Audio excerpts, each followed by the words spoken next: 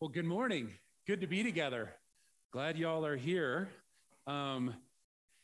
Every Sunday after we get set up and before we start practicing with the worship team and getting everything going, we just spend some time praying together.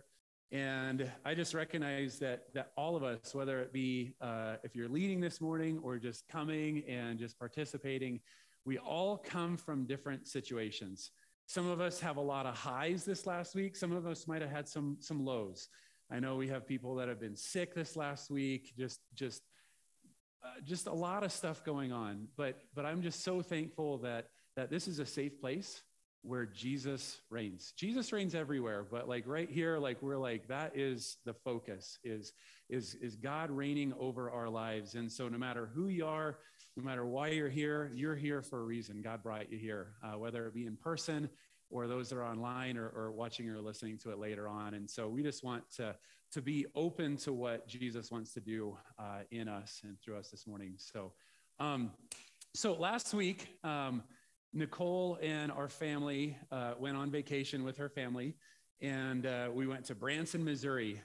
Somebody was talking with me this morning, and they said, "What's Missouri like?" Because the name sounds like misery, and I was kind of like, well, if 100-degree weather and 100% humidity is your thing, then it's not misery. But if it's not, then yeah, it's kind of miserable. But we had such a fun time. We had a house. Nicole's parents got the family a house on Tibble Fork Lake, and or Tibble Fork, yeah.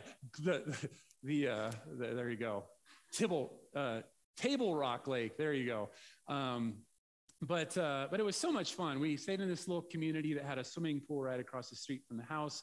And on the last night, we went swimming with Nicole and me and the kids and the cousins and everything like that. And it was crazy because when we got out there was some people in the pool already. And it was a bunch of adults. I think they were couples. I'm not 100% sure. But they were kind of all over each other. All over each other in the making out kind of way, but then also in the fighting kind of way, and then making out and fighting and making out, and kind of like, okay, who goes with who here? You kind of getting the picture that I'm kind of painting, wink, wink, like, and I'm just sitting there thinking, how sad. Like, I don't know about you, but like vacation for me is a sacred time because we work hard. And so we want to play hard. We want to be refreshed. We want to be rejuvenated. And I just looked at these grown adults that were acting like adolescents with no like filter. And I was sort of like, that is refreshing for you. Like y'all are like so drunk right now. You're not going to remember what happened. And trust me, that's probably for the best because you don't want to remember what you're looking like right now, not to be judgy, but like really, come on. And then finally they cleared out and we're kind of like, we're having a fun time with the family. And all of a sudden this other family comes in and it's a couple, it's a husband and wife about maybe a little bit older than me. So still pretty young. Hey, that wasn't a joke. Come on. So there you go.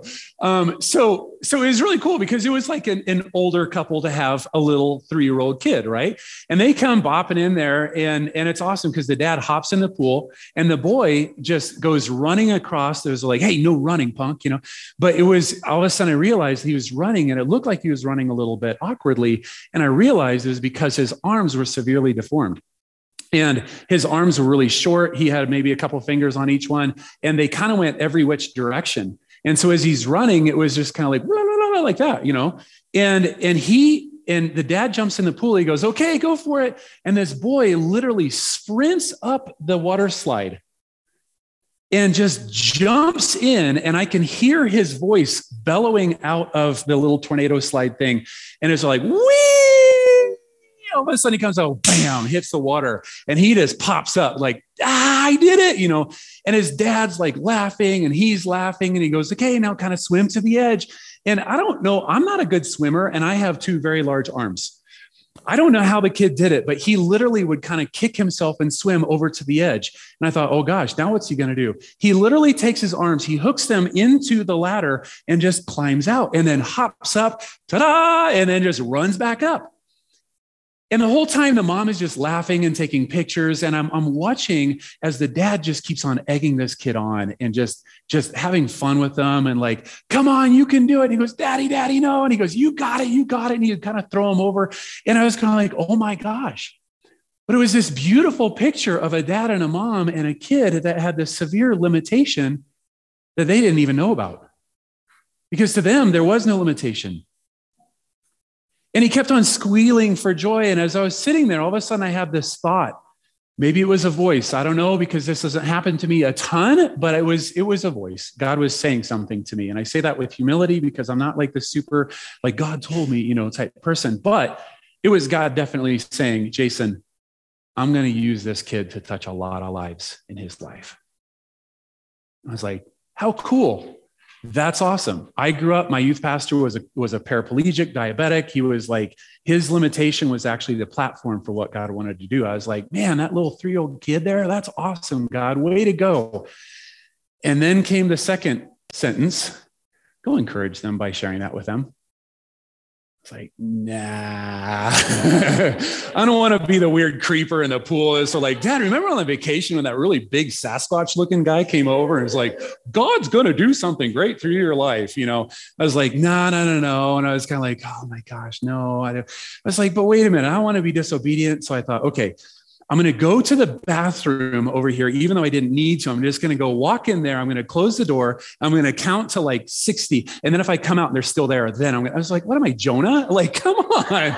Like I'm by a lake. There's probably a sea monster in there somewhere that's going to come grab me and like spit me out somewhere, right?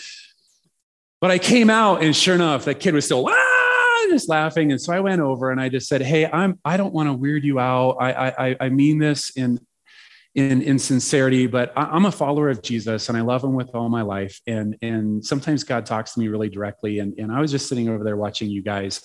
And I said, I just feel like God wants me to tell you that God is going to use your son to touch a lot of lives. And the mom starts bawling. I'm like, never again, God, never again. I officially am the big weirdo, right? And as she kind of got control of herself, she said, can I tell you our story? Because you have no idea how much of a miracle this is. And long story short, this is a second marriage for both of them. The husband had adult children and was divorced. And then she was married before, but she couldn't have kids. And then she was divorced and they met each other and it was funny. It's like, well, I have adult kids. You can't have kids. The guy says, brother, I thought I was in the clear. I was like, oh, okay. And he says, boom, she gets pregnant. And here she is in her mid upper 40s, pregnant with this kid. And they said, well, at least the pregnancy looks kind of good. Everything looked good on the ultrasounds and everything like that. And then they gave birth. And out comes this beautiful little baby with these severely deformed arms. At that moment, if I put myself in their shoes, I'm like, God, really? Really? This is not the plan that I wrote. This is not the script of the play that I want to live out. I mean, really. But they said they too were followers of Jesus. And they said the second they saw their baby boy, they were overcome with joy and peace and hope. And they named him Solomon. And I was like, of course your name is Solomon, you stud. Like you're such a strong little dude. And they literally said he's one of the strongest little boys that they've ever met in their life. He's 3 years old. And they said, you can't keep him down. Like he's mischievous and ornery and full. And he never stopped smiling. And when I started talking with him, he just looked me right in the eye. And he's like just orneriness. And I'm like, I love this kid. And I said, do you know Jesus? And he goes, yeah. And I said, I think God wanted me to tell you that he's going to touch a lot of lives through you. And he kind of just smiled, kind of like, okay, But the mom said that when he was born, they were overwhelmed with a sense of God is going to use Solomon. And she goes, when you came over and just shared that with us, that was just huge confirmation. And so then I started bawling. But they were committed to raise their child to see that God uses struggles for our growth and his glory. Amen?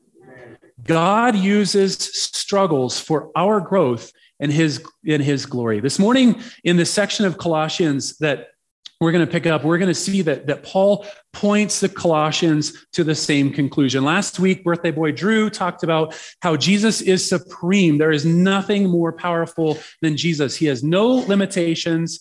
He is not an imitation. He is the real deal. And then in where Drew closed out or wrapped up last week in Colossians 1:23, Paul says that he is a servant to Jesus, and his number one priority is to proclaim the word of the good news of Jesus. Now, to be a servant means that if I say I am a servant, that means I am taking on the identity of a servant. That means that I am here as a humble person, as selfless. I am devoted. I am executing the command of my master.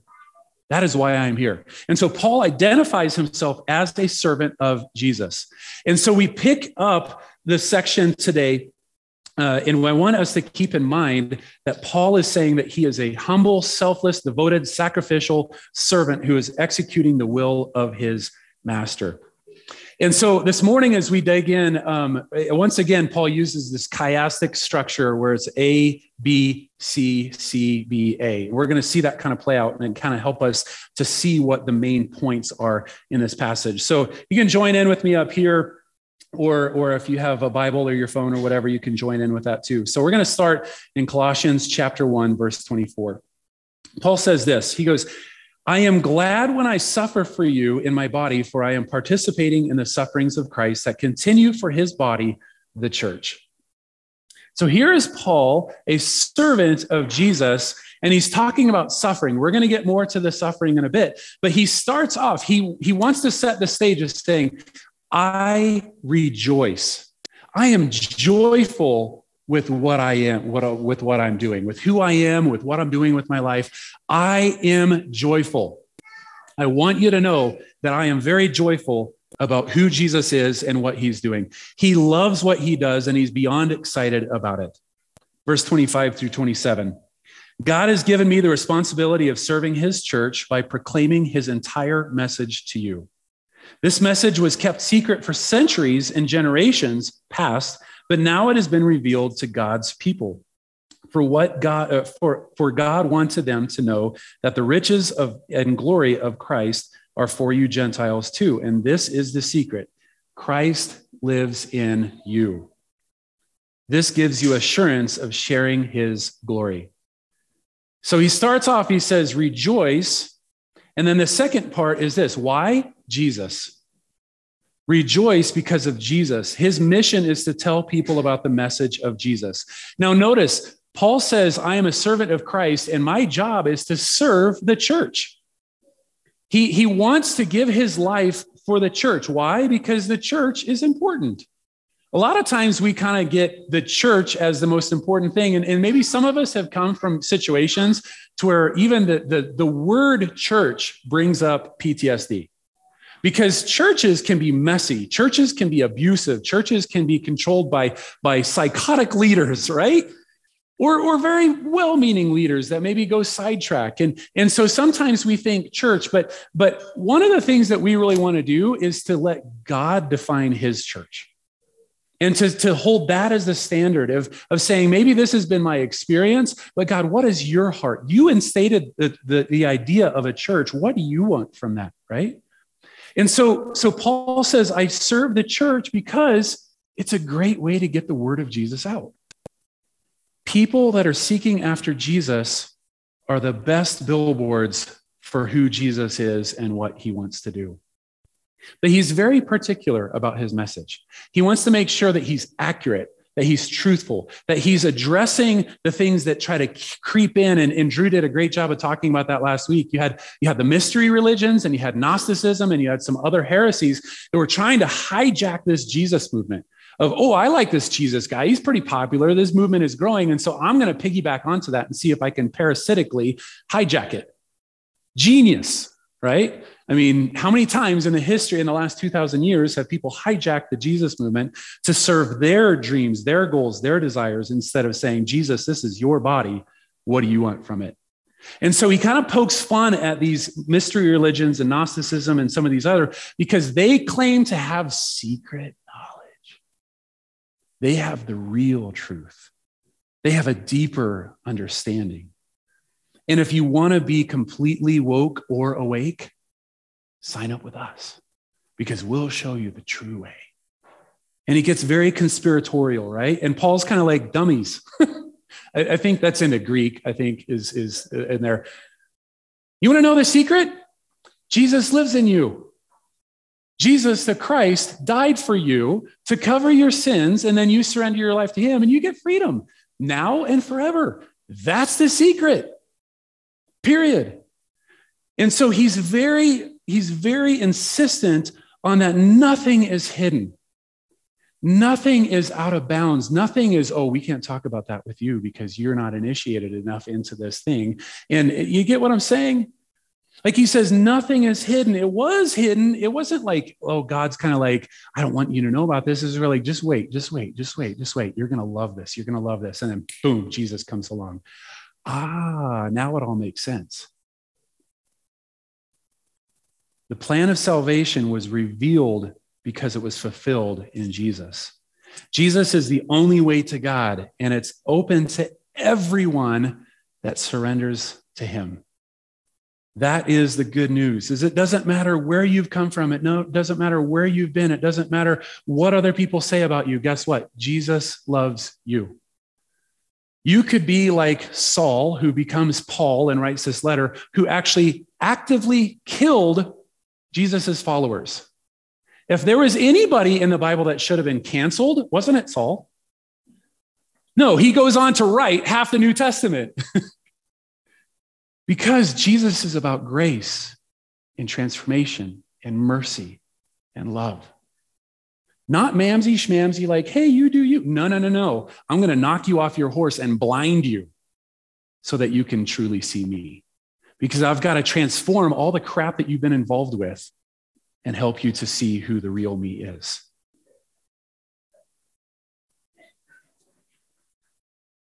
It's easy to forget the power of sin. Sin is destructive, it's corrosive, it's corrupting. A lot of times we don't take it very seriously. We justify it, we rationalize it, we excuse it, we foster it, we cultivate it because it feels good in the moment. We need to take sin really seriously. We're going to see that in a little bit. But the good news is that Jesus is more powerful than anything that we've struggled with. And now we get to the C, Colossians 1:28 and 29. So we tell others about Christ, warning everyone and teaching everyone with all the wisdom God has given us. We want to present them to God perfect in their relationship to Christ. That's why I work and struggle so hard, depending on Christ's mighty power that works within me. There's a couple things going on here, but the big thing is he's saying he's struggling. So rejoice. Why? Because of Jesus. And now what? There's a struggle. There's a struggle. Being a servant can be a struggle. The Greek word here for struggle means labor, wearisome toil, exhausting effort. Paul literally gives everything, including eventually his own life, to serve the church, to preach the good news, to reveal that to everybody that he knows. Why is it so hard? Maybe Paul should have found a more posh church, right? Better facilities, better pension, better staff, a little bit more better protective services, things like that, right? But no, he wants to do two things. He says, I want to warn and I want to teach. The word warn literally means to warn. That's where we get into the bad news. Guys, sin is real. Sin is real. Just watch the news. Just walk around. Sin is real and it's destructive. We have to realize that there is bad news and we want to be warned of the bad news. If someone didn't warn me about something that I was getting into, I'd be kind of resentful towards that. Wait, if you really love me, why didn't you warn me about this, right? But that's not the final word. The final word is the teaching. This word teaching literally means to instruct, to instill, to guide, to disciple. That's where we get this idea of discipleship. It's not always easy or fun to point out the bad things, right? It's not always easy to do that. And it's not always easy to come into somebody's life and say, hey, what about this? Let's try this and let's talk about this and let's work on this, right? Like it's just easier just to kind of keep our spaces. Like I once heard just to have emotional Barney arms, right? Oh, hey, how are you today? You know, and we kind of like, you know, hey, it's good to see you. We'll see you later, you know, instead of getting into the mess of each other's lives, right? It can be messy. It can be hard. It can be painful at times. We don't want to step on toes. We don't want to offend. But yet real freedom comes when we pray that prayer of search me and know me, O God. Find any offensive way in me. If there's anything that is not in line with your will, reveal it to me and then guide me in your way everlasting.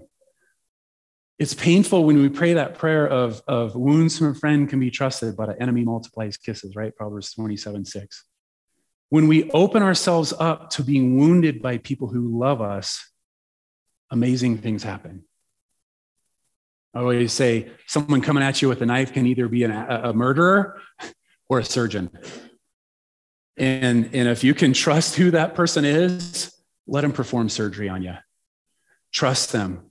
Make sure they're not psychotic first, right? But that's discipleship. That is what discipleship looks like. Are we connecting in each other's lives? Are we being vulnerable with each other?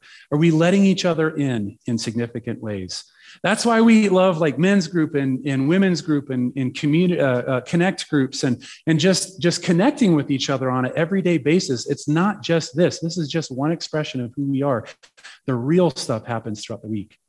I love in the commentary that I was using, they had this quote: the best defense against deception is discipleship. We wonder why we're caught off guard. We wonder why we feel dry. We wonder why we feel like we're at wit's end.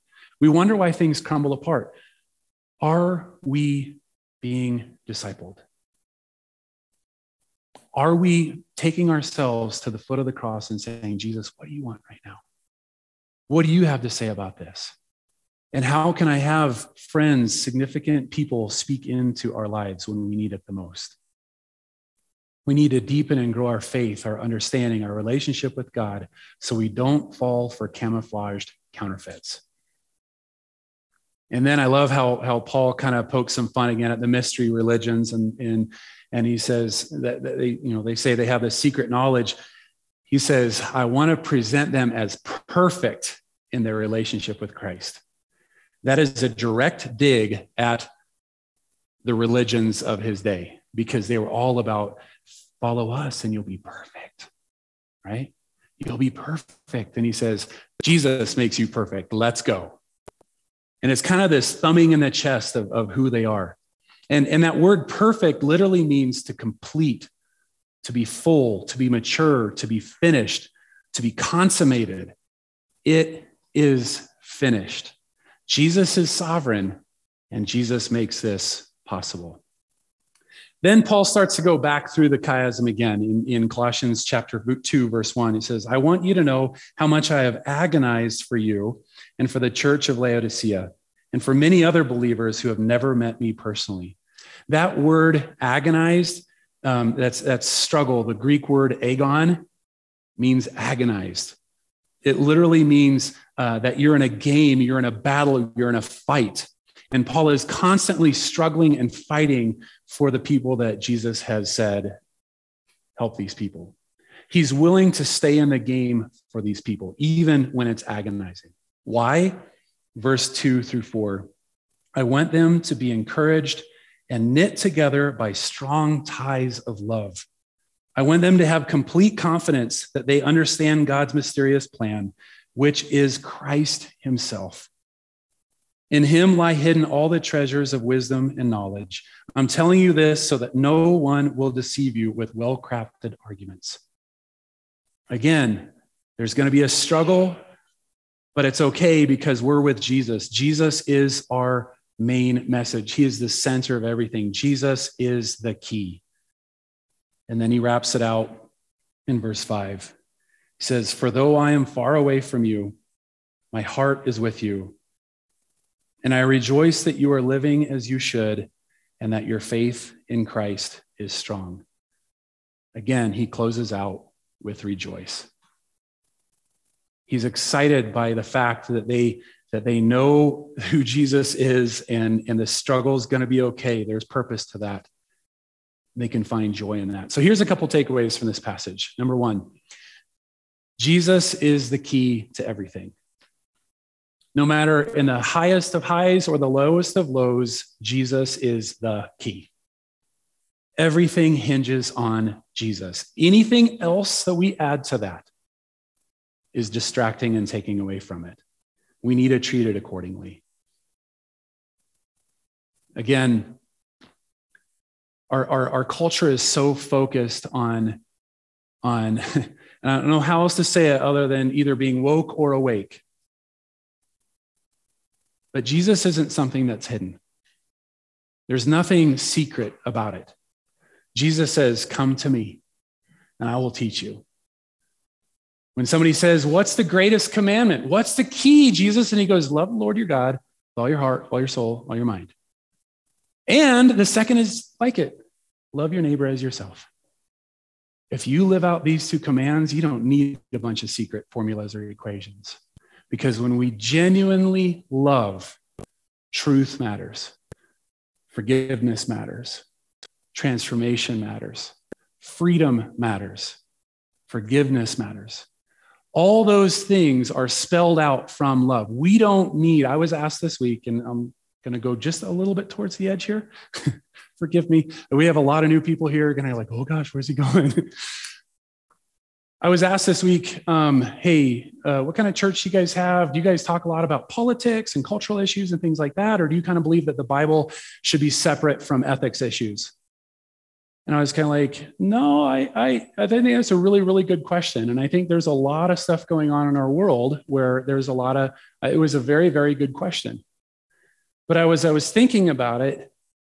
I was like, no, we don't talk a lot about political things specifically. We don't endorse or embrace publicly a certain candidate or a certain issue or things like that. What we do endorse is Jesus.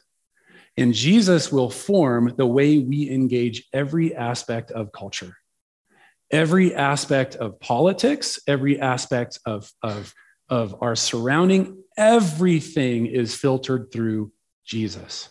Not our understanding of the way I like to picture Jesus is wearing a tuxedo t-shirt and, he's at a party, blah, blah, blah. It's like, no. Who is Jesus of the Bible? And so we don't have to, because guess what? If we're digging into God's word, we're going to surrender ourselves to his will, to his love, to his message, to his truth, to his transformation.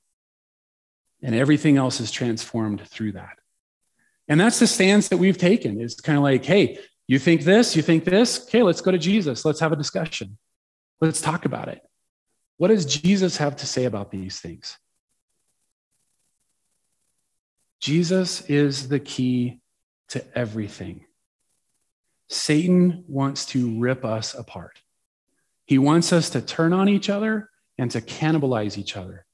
All he has to do is plant a little bit of seeds of conflict, a little bit of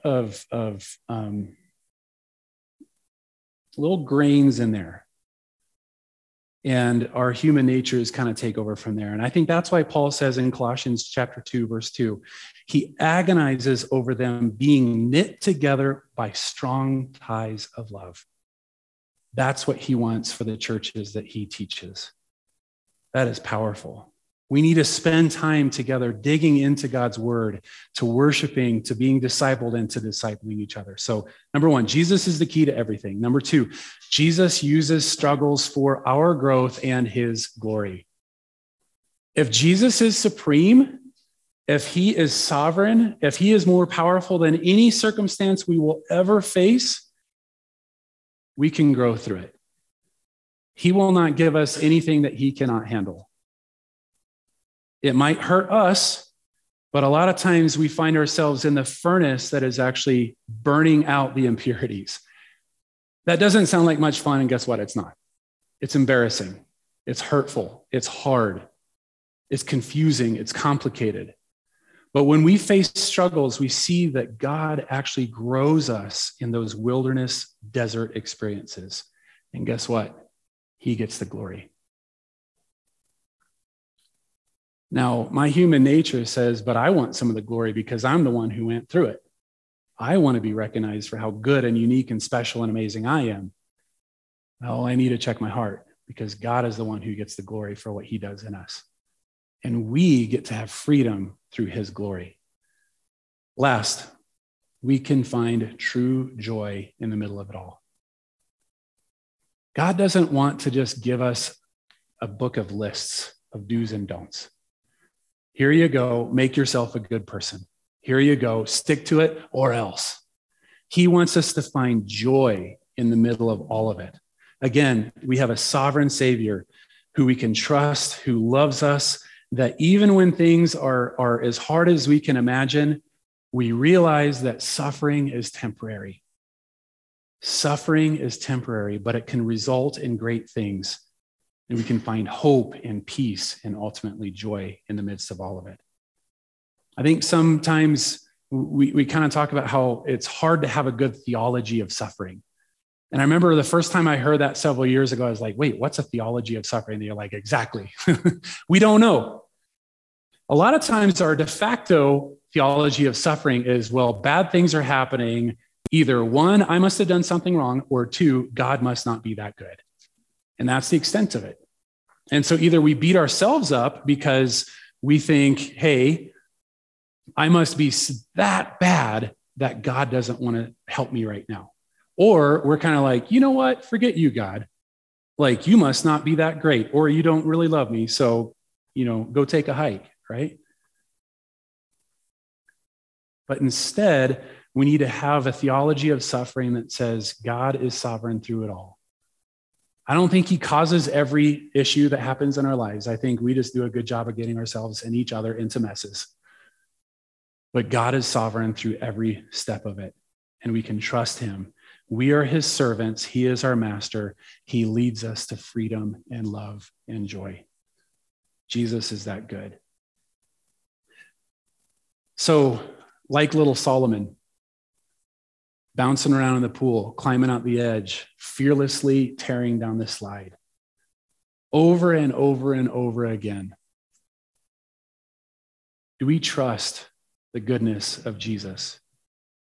Is he the center of our lives? When we get into situations when we just think, man, I don't know how to take my next step, how my next breath is going to fill my lungs. Do we look to our Father and say, God, you're good. I trust you. You have this, and you're going to do something through it.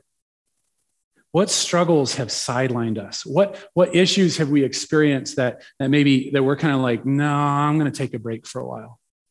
I'm just going to kind of slide off to the side here. I'm going to take a break. Or on the other side of that, how have struggles drawn you to Jesus, to find the healing, to find the forgiveness, to find the transformation, to find the freedom that he wants us to experience on a daily basis? What things have we added to Jesus that actually distract us from him?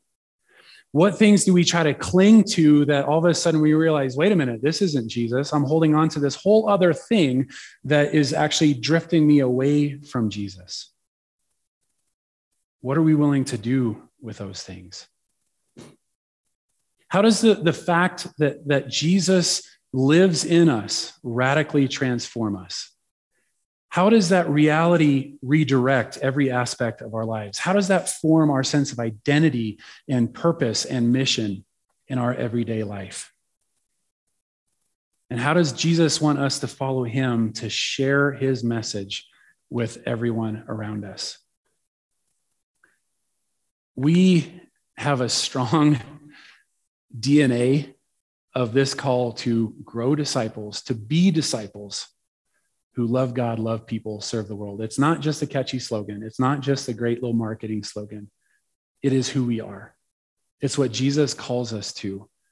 We want to be discipled. We want to be able to receive warnings and to give each other warnings of just saying, hey, watch out here, but then also to teach, to instruct, to instill, to guide each other towards loving God, living lives of worship, where we know he loves us and he invites us to love him in return, to love people, because that vertical relationship was always intended to spill over horizontally into the lives of the people around us.